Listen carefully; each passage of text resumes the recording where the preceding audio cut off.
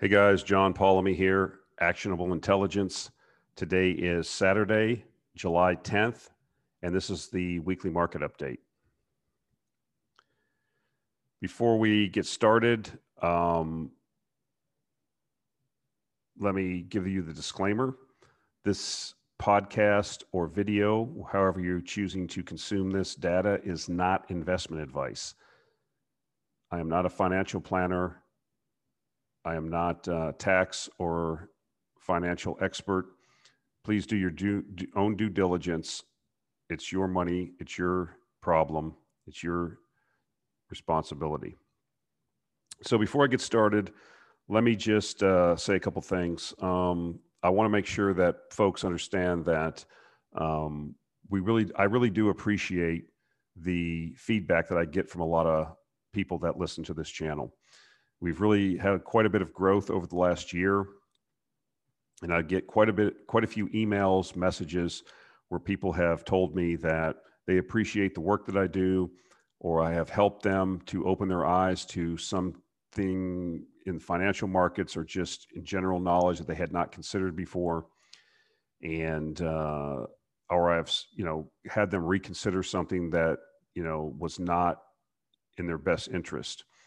And to me, that really hits home. It really makes me understand some of the responsibility I have. A lot of people, we're not taught these things in school. A lot of people's parents don't even know these things. So where do you get it? Where are you going to get knowledge from? Where are you going to get schooling on financial matters? And I'm not saying I'm an expert, but I have a lot of wisdom because I have been through decades of this stuff. And as I said before, experience is the best teacher. And if you can learn from somebody else's experience, you won't make the same mistakes. You won't waste time and money and effort. And so I just wanted to say thank you to the listeners and the supporters of the channel. We really appreciate, I really appreciate, how this has went. I started this thing off. I didn't know how it was going to go. It was kind of a vanity project, but it's really kind of opened my eyes there's a large group of people out there that, that are free thinking, that are thirsty for knowledge, that want to take responsibility for themselves, not only financially, but just personally, every facet of their life. And so it's encouraging that we're able to come together and realize that we're not the only person thinking some of these things sometimes. Am I always right on everything? No, I am not. One of the things I do appreciate is you guys do put me in check. If there's some information that I'm wrong on or I've misspoke about, you got to remember something. I don't have like a lot of notes. I put this thing together. I get into like a mood. I put this thing together in like an hour and a half every week. And then I get on here. I just speak extemporaneously. Whatever comes to my mind, and I use the slides as a guide. That's what I riff on. And sometimes, I don't have necessarily the facts exactly the right way. It's not meant to deceive you or try to sway you. It's just the nature of the beast. So I do appreciate when you guys step up and say, hey, wait a minute, I think you're wrong on this. You may take a look at this. And then if I take a look at it and I'm wrong, then I freely admit I'm wrong. Nobody's right all the time. It's impossible. So it's just another, like I said, benefit of this group of people that I feel privileged to serve every week. The one thing I would ask of you is if you get value from this, if you enjoy the content, if you enjoy listening to this, this goes out to like 7 or 8 different podcast platforms. I don't know what you guys listen to it on. I don't even know all the platforms. I just send it through an aggregator and it sends them out. But if you have the ability to rank the show, rate the show, comment on it, take the time to do that. It really does help us out. And it helps spread the message. You see it in the comments, people feel so strongly, or they feel, the content's pretty good. And it's like, I can't believe this guy doesn't have hundreds of thousands of subscribers. Well, I think that's generous and I appreciate you saying that, but it would be, give us a hand. If you like what you're hearing, if you like what you're seeing, hit the like button, make comments, pass it around, whatever. That does help us out. So, I'm grateful for the growth we do have. It's steady, slow and steady wins the race. And that's what we've been. I've been around for a long time now, and on YouTube, going on almost 3 years, I think. And I feel like eventually we're going to break through, and especially in this time of deceit, lies, people don't. The truth does come out eventually, and people don't. If they make certain decisions, a lot of people. How am I trying to say this? A lot of people don't want the truth. They want to be led. They don't want to think for themselves. It's just an unfortunate that a lot of people are like that because it's scary for them.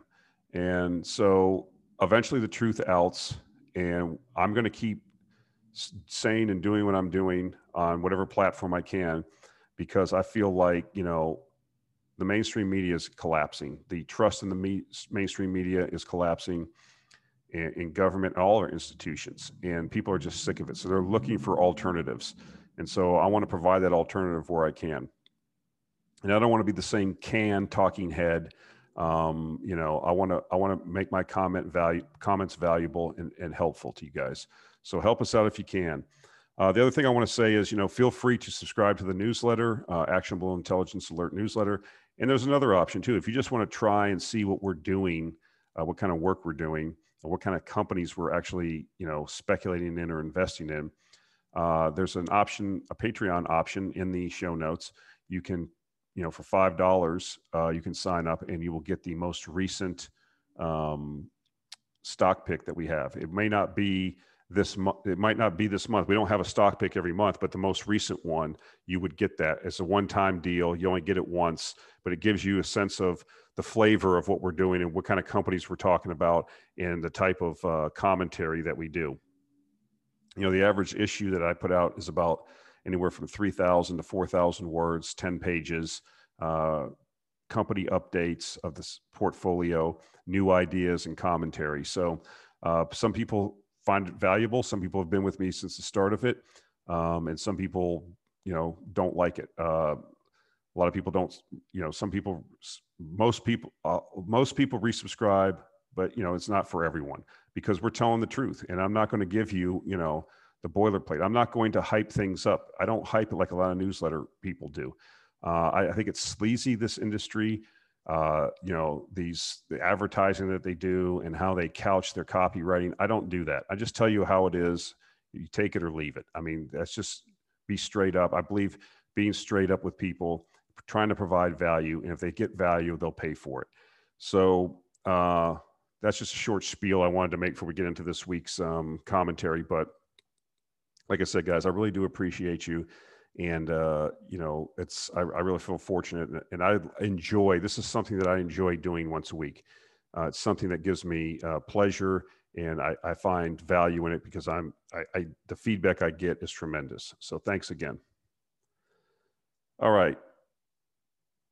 So this is going to be like a Twitter Lollapalooza. I mean, I had a lot of, this is a reality check. And so it's going to kind of riff a little bit here. So it's one of the people I follow on Twitter. I really encourage you guys to curate to follow people, create a Twitter channel and curate a group of people, analysts, people around that you follow that are smarter than you, that have good information or expertise in areas that you don't. What I found when I follow people on Twitter is you will run into people that are, running hedge funds, private equity funds, are wealthy in their own right, are top-notch investors, and you'll find that, you can interact with these people. You can ask questions. I've asked questions of people and got a response in 5 minutes and got a couple paragraph answers. The sharing that goes on, the willingness to discuss things is really great. These are passionate people that care about what they're doing, and they like talking about, most people do at least, talking about something that they're passionate about. So if you're not doing that, I mean, Twitter, yelling at, the other side politically, I know that's a big part of it, but if you stay away from that and just stick to some of this stuff, you'll find that you can harvest tremendous value. So anyways, evidently the European Commission, the Soviet-esque Central Committee of the European Commission, because climate change is something we must deal with immediately, as long as we keep moving the goalposts every 5 or 10 years and say another 5 or 10 years, we're all going to fry. But anyways, that's another subject. but they want to lower CO2 pollution. That's what it's all about, right? Because we're in a crisis. So the tweet here, lots of laughs, taxes are for the masses, not for me. So the European Commission has proposed exempting private jets and cargo flights from the planned EU jet fuel tax. A draft indicates that the tax would be phased in for passenger flights, including ones that carry cargo. So here we go again, right? You know, the masters of the universe, and I'm talking about the 1% of the 1%. I'm talking about the people that make all these policies, that tell these little petty bureaucrats, you know, in the various countries that are controlled, European Union, the United States, Australia, New Zealand, Canada, basically the Anglosphere, you know, what to do. Gates, Soros, Bezos, all these clowns that happen to be in the right place at the right time and are, you know, multi-billionaires. And so, you know, a lot of them seem to be convinced that the world's going to end because there's too many Untermenschen, which is all of us. There's too many undermen. You know, they are, you know, I think that a lot of these people are obviously secularists. They are humanists, but they don't like human beings. They only like themselves and other people like them. And I think what happens is if you're in the right place at the right time, or you do build a business that ends up becoming worth $100 billion or whatever, that you think that that's because of you. And to a certain extent, you know, maybe it was. But at some point, other people came into these businesses and helped them build them. They had the original idea. They had the majority of the stock. So all of a sudden now they're supposed to be making public policy for the rest of us. Who elected them? What constraints are on them? You know, if you follow the chain of the Gates Foundation, they give money to everybody, and money talks and BS walks. You can buy court cases, you can buy politicians, you can buy legislation. And so we have a situation here where obviously, you know, you getting on a trip and going to, you know, Europe for vacation to see something that, you know, create a lifetime memory for your week or 10 days going through 3 European countries cannot be, we have to tax that because that's pollution. You know, airplanes create a lot of emissions, but if 400 people, 300 people are packed into a 787 Dreamliner, we're going to have to put a tax on that because the Untermenschen are creating all this pollution. But we're going to exempt private jets because when I'm a master of the universe and I have to fly to Davos to meet with the other masters of the universe so we can conspire about how we're going to get more power and wealth, that doesn't need to be taxed. The hypocrisy, it drips with hypocrisy. And I don't like hypocritical people and talk. You know, if Bill Gates said, I believe that the earth's being destroyed by human beings and we have to do this and this, and I'm going to sackcloth and, you know, put ashes on my head and, you know, living as an example. Well, no one would care, by the way, but at least you could say the guy's not a hypocrite. But these people actually believe, I think, I don't know any of these people, obviously. I've never talked to them. I'm not a psychiatrist, but I think when you have $100 billion, you think you're smart. And you think you have all the answers.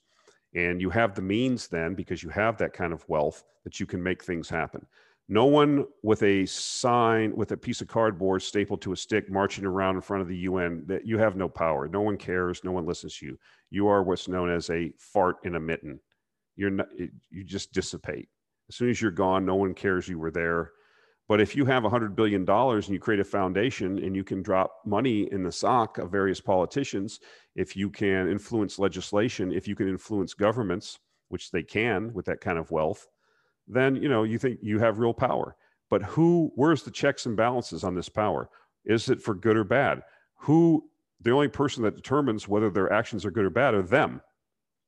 They're not subject to any kind of legislation or democratic review or whatever. So what are the constraints? There are none. And so, as I've said before, I do believe that people of wealth and power conspire with each other to get more wealth and power. And unfortunately, I believe that men are fallen in a fallen world. And I believe that many of their activities end up being nefarious. That's just what I believe. So this is a manifestation, taxes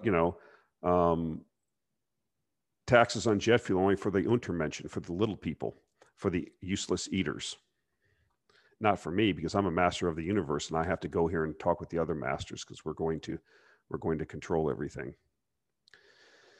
So these people say these things, and this is, okay, great. Ted Turner said, who's Ted Turner? He's the guy that created CNN. He's a billionaire. He's one of the largest landowners in the US. And here's what he said: a total population of 250 to 300 million people, a 95% decline from present levels, would be ideal. So if he said that, which I'm assuming he did, he's made other comments like this, what's the follow-up question? So I have a question, Mr. Turner. You think that would be ideal. In what time frame would you want to achieve that? And they force him to answer the question. 10 years, 100 years, 1,000 years? If it's in 10 years, how do you plan on achieving a 95% reduction in the population that you consider ideal? You never hear these follow-up questions. I mean, if they're asked, we don't know what the answers are. And it wouldn't really matter if you asked me that. If I was a nitwit that believed this, and you said, well, John, a total population of 250 to 300 million people would be, you said that would be ideal. How would you achieve that? Well, I, believe that we should maybe introduce a, virus or something to control the population. We should sterilize people, and people would think I was crazy. But no one would listen to me because I don't have any power or money. This guy's a nitwit. He's a kook. What's this guy's plan? What time frame does he want to do this over? Are anybody in his lineage or in his family going to be subjected to any of these control measures? We don't know. It's never asked. And that would give us a very interesting view into their psyche of what they're really doing. Does he meet with other people of power and wealth to try to make these things happen if they actually believe them? Because he thinks it's ideal. Does Bill Gates think it's ideal? Do the Rockefellers think it's ideal? Does Soros think it's ideal? Do the other people that we don't even know about that have wealth and power that don't put themselves out into the public stage, do they think it's ideal? What are they planning to do? Because they have means to do it. They can influence politicians. They can create, they have tremendous, I'm not talking about having a couple $1 million. You're still a fart in the wind. When you have billions of dollars, you have power. Who's checking them? What are they trying to do? What constraints are they subject to? Who's reviewing what they're doing? And who put them in charge?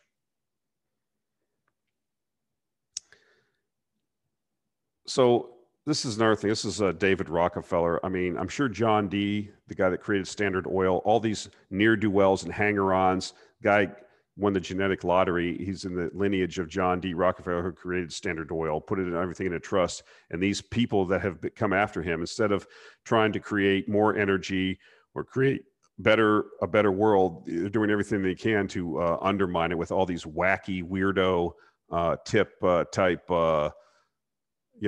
policy. So here's what he says: the negative impact of population growth on all our planetary ecosystems is becoming appallingly evident. I mean, why do these guys always look like ghouls or some type of bad guy in a Hollywood movie? Look at this guy. I mean, he looks like the Crypt Keeper, and what is he doing about it? Who's he meeting with? What's he using his wealth from that foundation that John D. created, one of the most explosion of wealth and prosperity based on the refining process of petroleum products. And this guy's a descendant because he happened to be born with that last name. Now he's running around doing what? So if he believes that population growth is a planetary, is a negative impact, he has the means to try to do something about it. What is he trying to do? Does anybody care? And so what's said is, well, John, you're a conspiracy theorist.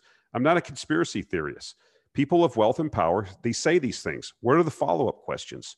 Well, what exactly are you using your wealth to do about it, Mr. Rockefeller?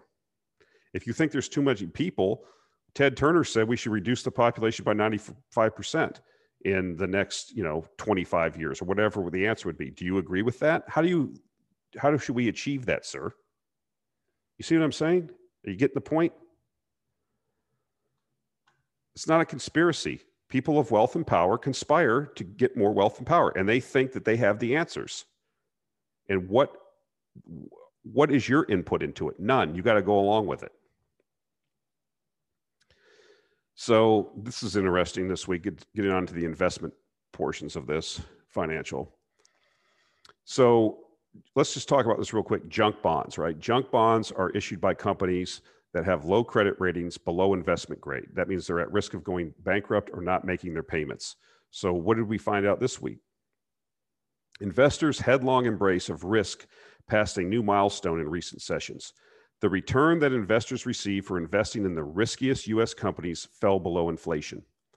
A rally in the corporate debt rated below investment grade has pushed yields to record lows around 4.57%, while consumer prices rose 5% in May compared with a year earlier.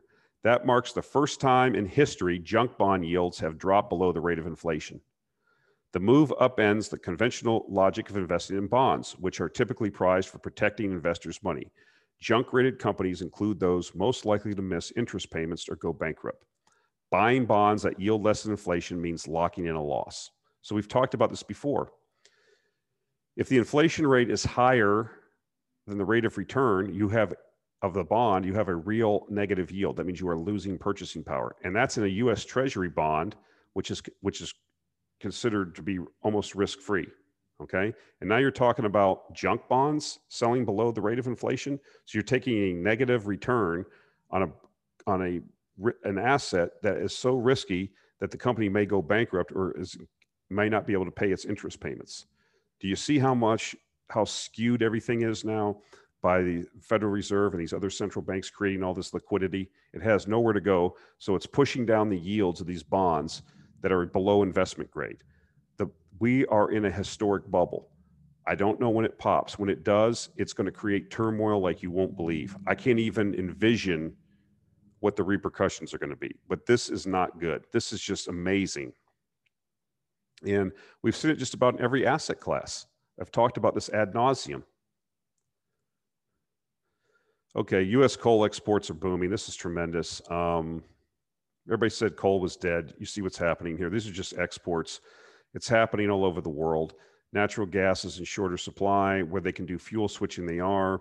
As economies recover, the demand for energy, you cannot have economic growth without energy growth. It's that simple. And that's what a lot of these masters of the universe want to stop. They want to stop energy growth. They want to stop economic growth.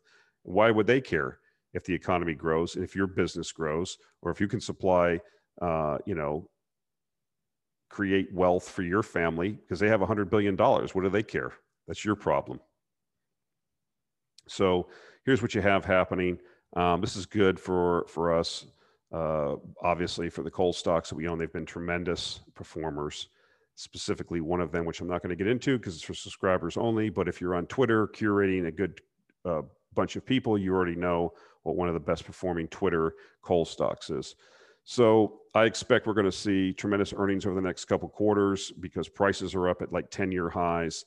The news is just getting better and better for coal. So this is what I consider another positive sign for oil. Calgary is in Alberta. Alberta is one of the most prolific oil provinces, states, if you will, in North America. And so because of that, Calgary is known as a petroleum type city, right? It's a big city. It has a lot of companies based there that are in the oil and gas business. So it makes sense that the University of Calgary would have had a oil and gas engineering program, a petroleum engineering program. So here's the recent news.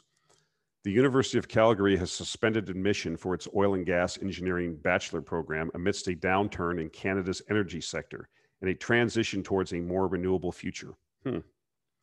In fact, enrollment for the program has hit an all-time low with only about 10 students registered over the course of the last 2 years.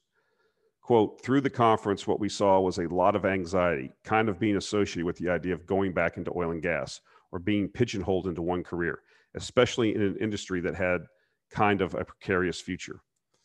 So this is the kind of things you see by first level thinkers right around inflection points.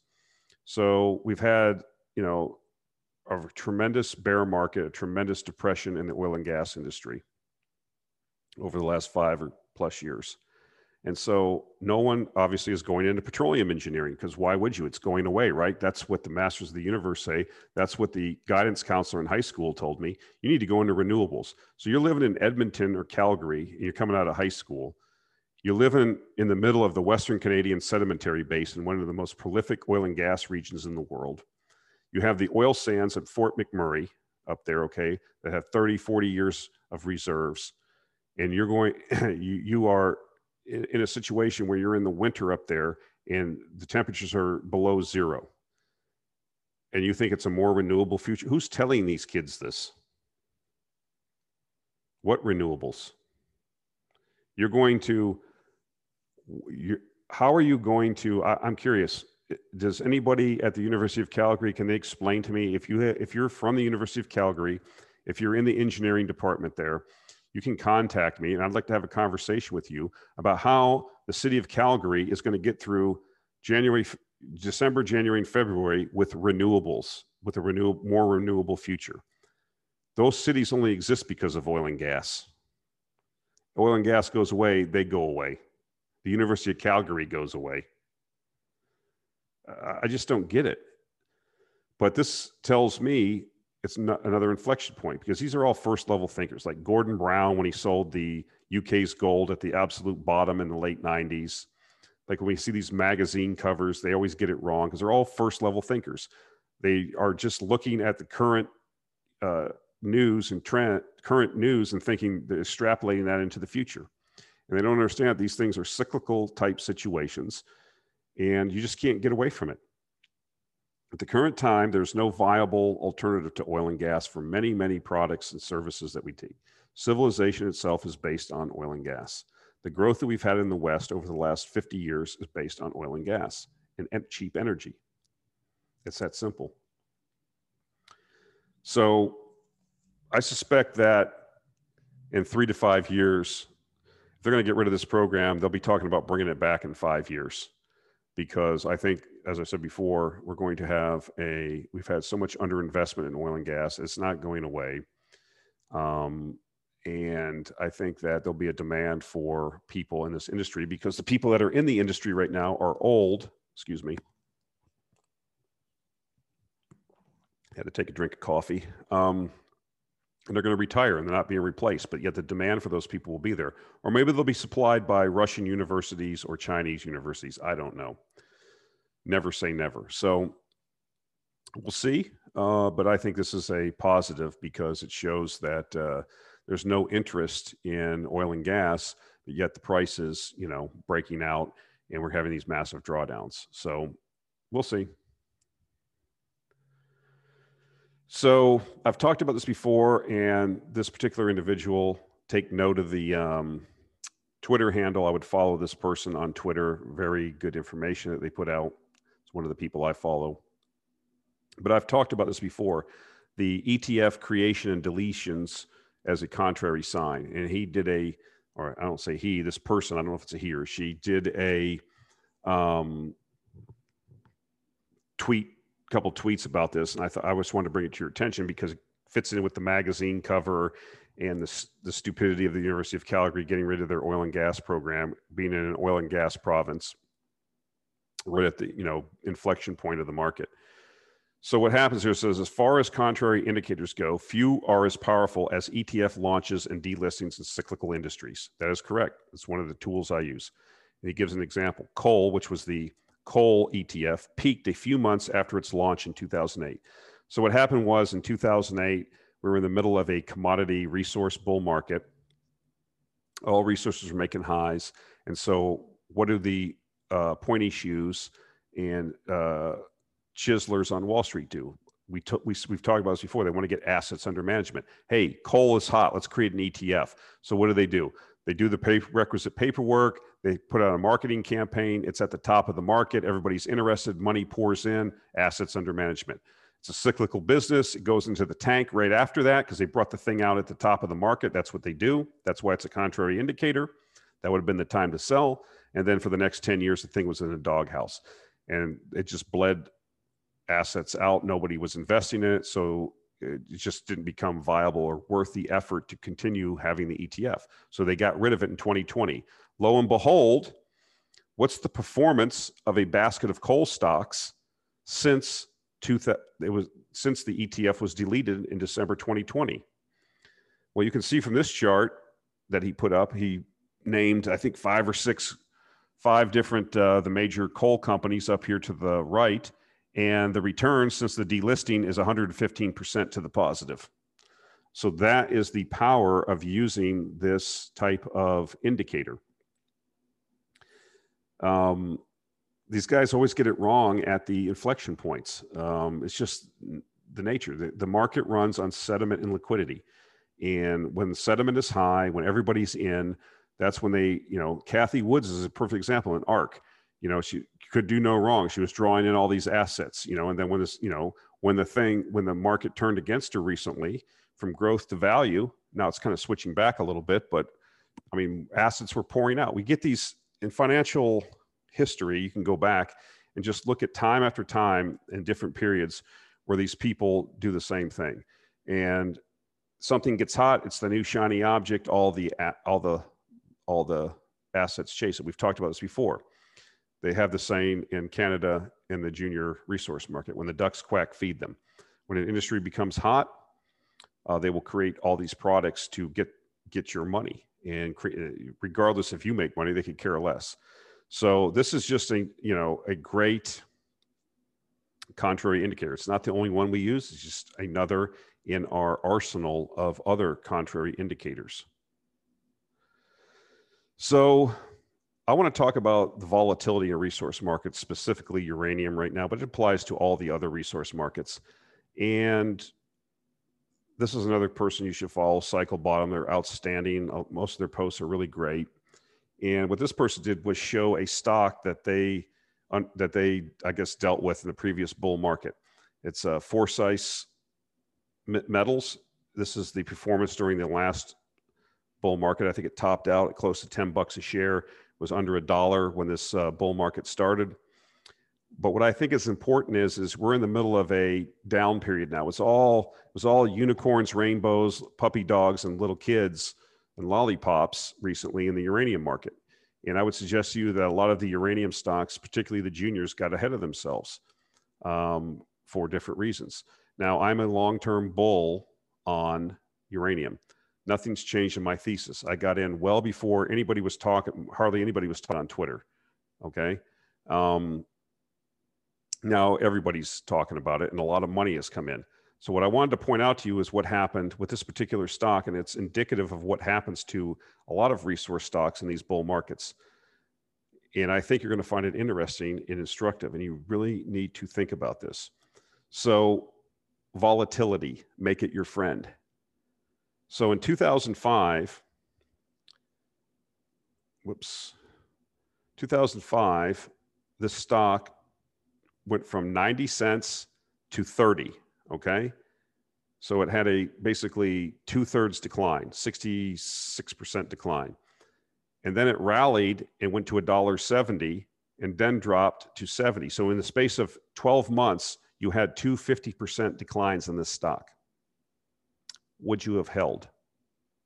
What would you have done with that kind of volatility? Would you have sold?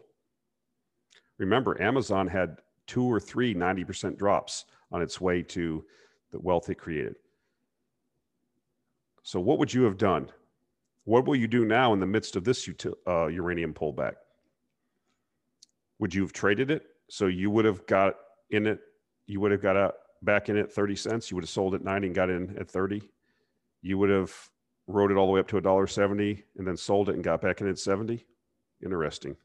If you actually did those trades and can time things like that, I need to know, and you can do that consistently, like well above 50%, because I will give you all my money to manage, because no one can do it.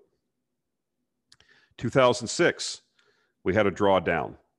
Okay, this is on the way now. Remember, this is on the way. This is over a 3.5, 4 year period where we went from under $1 to $10 a share. This is where the real wealth was created in the last year. But this is what happened in the interim. In 2006, we had a high of 290. Remember, the previous low the previous year was 30 cents.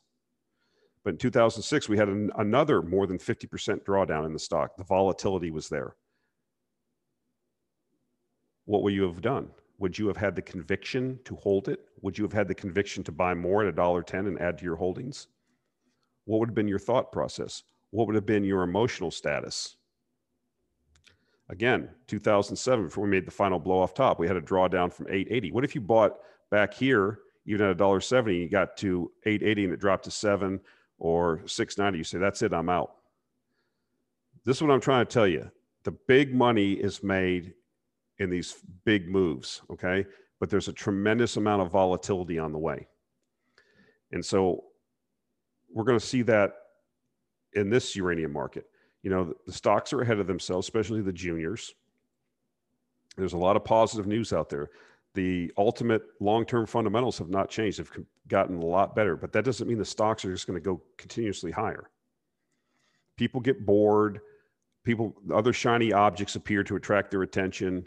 The general market itself has an effect. You know, uranium stocks and resource stocks are stocks. If the overall stock market goes down 30%, resource stocks are going to go down 50 or 60%. That's just how it is. It has nothing to do with the ultimate fundamentals of a cyclical market that's in a long-term bull market. And so what I'm telling you is that to get through these periods of volatility, to understand them, you have to have conviction. That means you have to have done the work. You have to have formulated a thesis. Then you have to ask yourself, this thing just had a 50% drawdown, but I can't see anything in this industry to cause that. You know, as Buffett says, in the short term, the market is a weighing machine. In the long time, or excuse me, in the short term, it's a voting machine. In the long term, it's a weighing machine. So we have a view that there's going to be growth of nuclear is here. Plants are being built, but mines aren't. And that's going to be a problem in the future. So if a stock changes value over 30 or 40 or 50% over a period of 6 months, that shouldn't affect our view long term. But I can tell you for most people it will. And that's why most people don't make these gains. They don't get multi-baggers because they don't understand, they don't have the conviction because they have not done the work. You know, you cannot just, you know, you could try to trade around these things. Some people try to do it. I don't do that.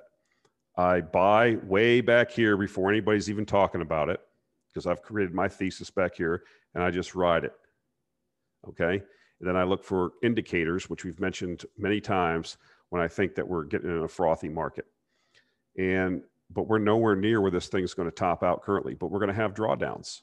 You're going to have drawdowns in your stock. And my view is you, in a bull market, in a long-term secular bull market in something, cyclical bull market, or bull market in a cyclical industry, you buy the dips and you hold. And it's like, you know, riding up. But the reason I'm able to hold is not because I'm obstinate or because my ego. It's because I've done the work and I understand where this thing's ultimately going. And so I can look past the current storm. Okay. It's like crossing an ocean. We're going to go through storms, but I look at the ultimate prize, discovering the new land, the promised land, you know, life-changing wealth. Now, eventually these things do go into bear markets because the supply demand dynamics, the markets change. But this is very important. What you need to think about what you would have done. How would you have thought about this? If this happens now, will you be able to ride through it? Will you try to trade around it? When will you get back in? If you just, you know, saw something drop 2/3, would you say, well, this is over with? Because I've seen things on Twitter just in the recent pullback, people that really don't know what they're talking about. Well, this thing's over. I don't see the bull market here. I don't see the thesis. That's because they haven't done the work. They just look at the price action, the volatility. As Rick Rule says, who's a billionaire, and not just because of this statement, but it's part of the reason. In these resource markets, you have to understand cyclicality, and you have to make volatility your friend. This is a very important piece of information I'm giving you in these two slides. If you're going to be in these markets, very important. Okay, this is another thing that I think I want to reiterate to people. This is the holding period of stocks in years by individual investors. You'll see back in the 50s, 60s, even in the 70s, the average holding period for a stock was 5, 6, 7 years. Now we're down to less than a year. If you're going to be somebody that's going to try to invest in large cap stocks like Apple or Walmart, you have no advantage. You might as well just buy a low cost S&P fund from Vanguard and have pay the cheapest fees and just buy the S&P. That's a viable strategy. I don't recommend it at these valuations, but you have no advantage. You are not going to sit in your house and look at Apple or Walmart financial statements and reports from the company and have an edge over Wall Street. They know, I mean, they fly drones over the Walmart parking lot and Target parking lot to try to get an edge about traffic patterns in the store. Okay. They have PhDs on staff. They have computing power that you can't get near. They have unlimited time to talk and discuss these things and mull them. So one of your biggest advantages or your edge, okay, is patience. You have the ability to do two things that give you an edge over Wall Street and give you an edge over these big fund managers. Number one, you can buy large positions in very small companies. They cannot do it. They have the law of large numbers comes into play. They are unable to take relevant positions in some of these smaller companies. It just, you know, if they try to put $100 million into some company that has a $200 million market, they can't do it. And if they put, you know, 10 million, it's not going to move the needle for them, so they don't bother. So that's advantage number one. Your other advantage is patience. Patience. I have a cyclical bull market in a cyclical, I have a bull market in a cyclical industry. Do I have the patience to stick around and let this thing play out for me? That's your advantage. And if you're selling, your holding period's only a year, how are you going to get this? You're going to catch it right here and ride it here? Right. Like I said, if you can do that consistently, well over 50% of the time, let me know who you are and I will get all the money I can and put it in your charge. If you can show me that track record, I don't buy it. Nobody's that good. You'll hear of stories where people do that here and there, but they can't do it consistently. It's impossible. So your advantage is being patient, getting on a sea change, a transition, a phase change, and then sitting there and letting it play out over time, several years. And that's when you get the big payoff. And if you will not be patient, if you're constantly trading in and out because you want that dopamine hit, you want that action, you want to gamble, you're bored, nothing's happening, so you're going to make something happening by trading in and out, you're not going to be successful. I'm not saying you won't, but your chances will be very, very low. I shouldn't say there's nobody that can do it. People do it, but you know, people walk on tight ropes in the circus too. Most people can't do it. I mean, it's just, most people can't hit major league pitching. Some people can do it. Some people can trade consistently. Okay. You're not going to do that. Your best bet is to find either compounding companies and hold them through all the ups and downs, or find cyclical markets, catch the inflection point and hold on till it inflects at the top. That's it. And this is a tremendous advantage. The big boys can't get into your pool. So if you become good at it, if you can you can understand it and you can find the companies and then you can actually execute and sit there and be patient, you can make tremendous amounts of wealth. This is how you get the multi-baggers. And if you can do it in size, you can make life-changing wealth. That's how it's done. So, you know, we talk about renewable energy. We kind of ignore hydropower. Hydropower is actually a big component of renewable energy that they don't talk about. And so I found this interesting that, you know, because of the drought out west, the amount of water that's behind some of these dams is shrinking. And so it's going to be causing a problem if the levels continue to go down. So what's the article say? So as that water level lowers, we have less pressure pushing down on our turbine. So each turbine can make less power. So that's the impact, talking about the water behind the dam. And this is the guy that's the area manager for the Lower Colorado Dams Office, which oversees the Hoover, Parker, and Davis dams. Hoover Dam has the capacity to generate enough power to serve about 1.3 million people. That's when the lake is fuller. Okay, well, my question is what's filling in for the discrepancy now? The demand is still there for those 1.3 million people, but where's the power? What's the plan?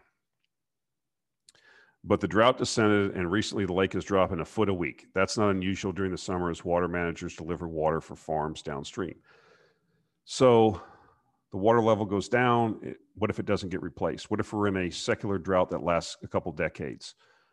Where are you going to get the power? So it's another example where people thought, well, even dams are not base load power. It goes back to my entire argument around having a focus on a long-term nuclear renaissance in this country.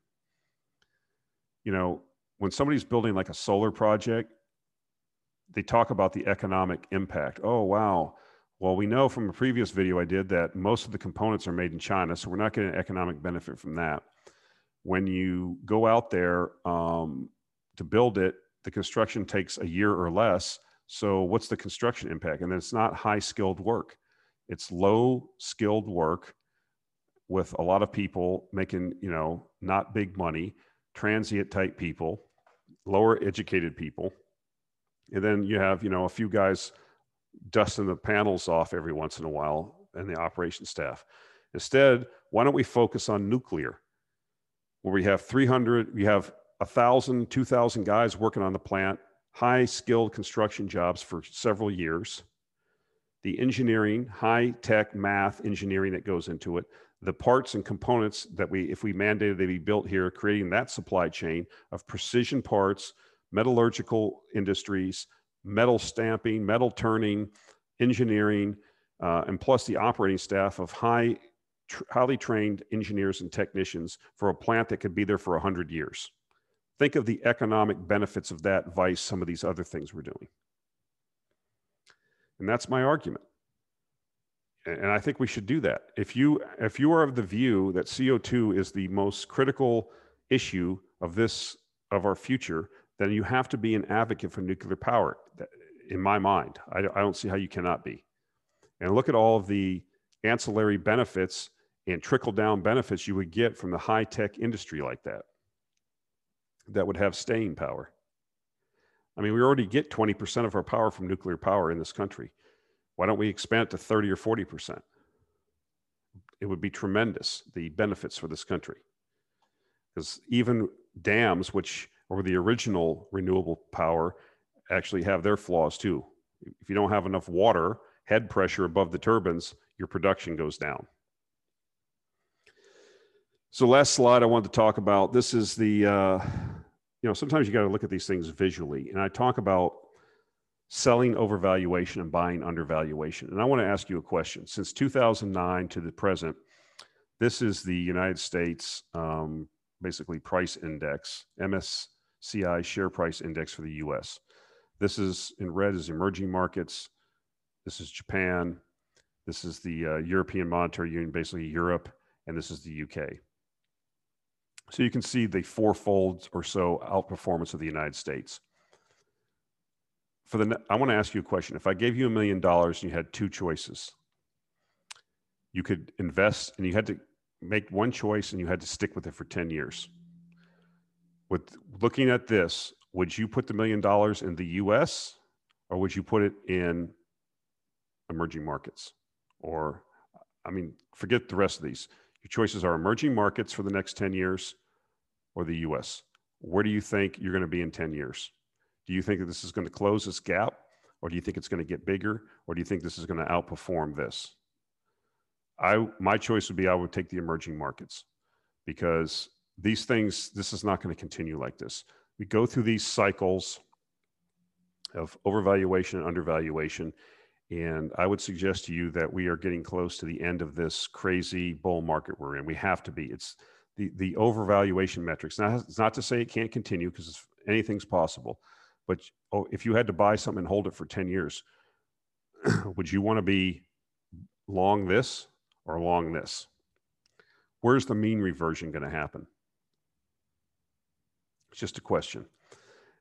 So I think it's something to consider. And when you put in these visual terms, it kind of really brings it home. It's like, okay, that's really crazy looking. And a lot of people have benefited from this financialization and this money printing and the sentiment that we've had over the last 10 years since the 2008, so-called recovery. You can see what happened. This is the COVID drop. And like I've said before, sediment and liquidity drives markets. And we've had a tremendous amount of liquidity. And I don't know if it's going to continue for the next 10 years. All right, guys, that's it for this week. Appreciate the following, appreciate the support, appreciate the viewership. You guys make it happen. And again, thank you for that. All right, that's it. We'll talk to you next week.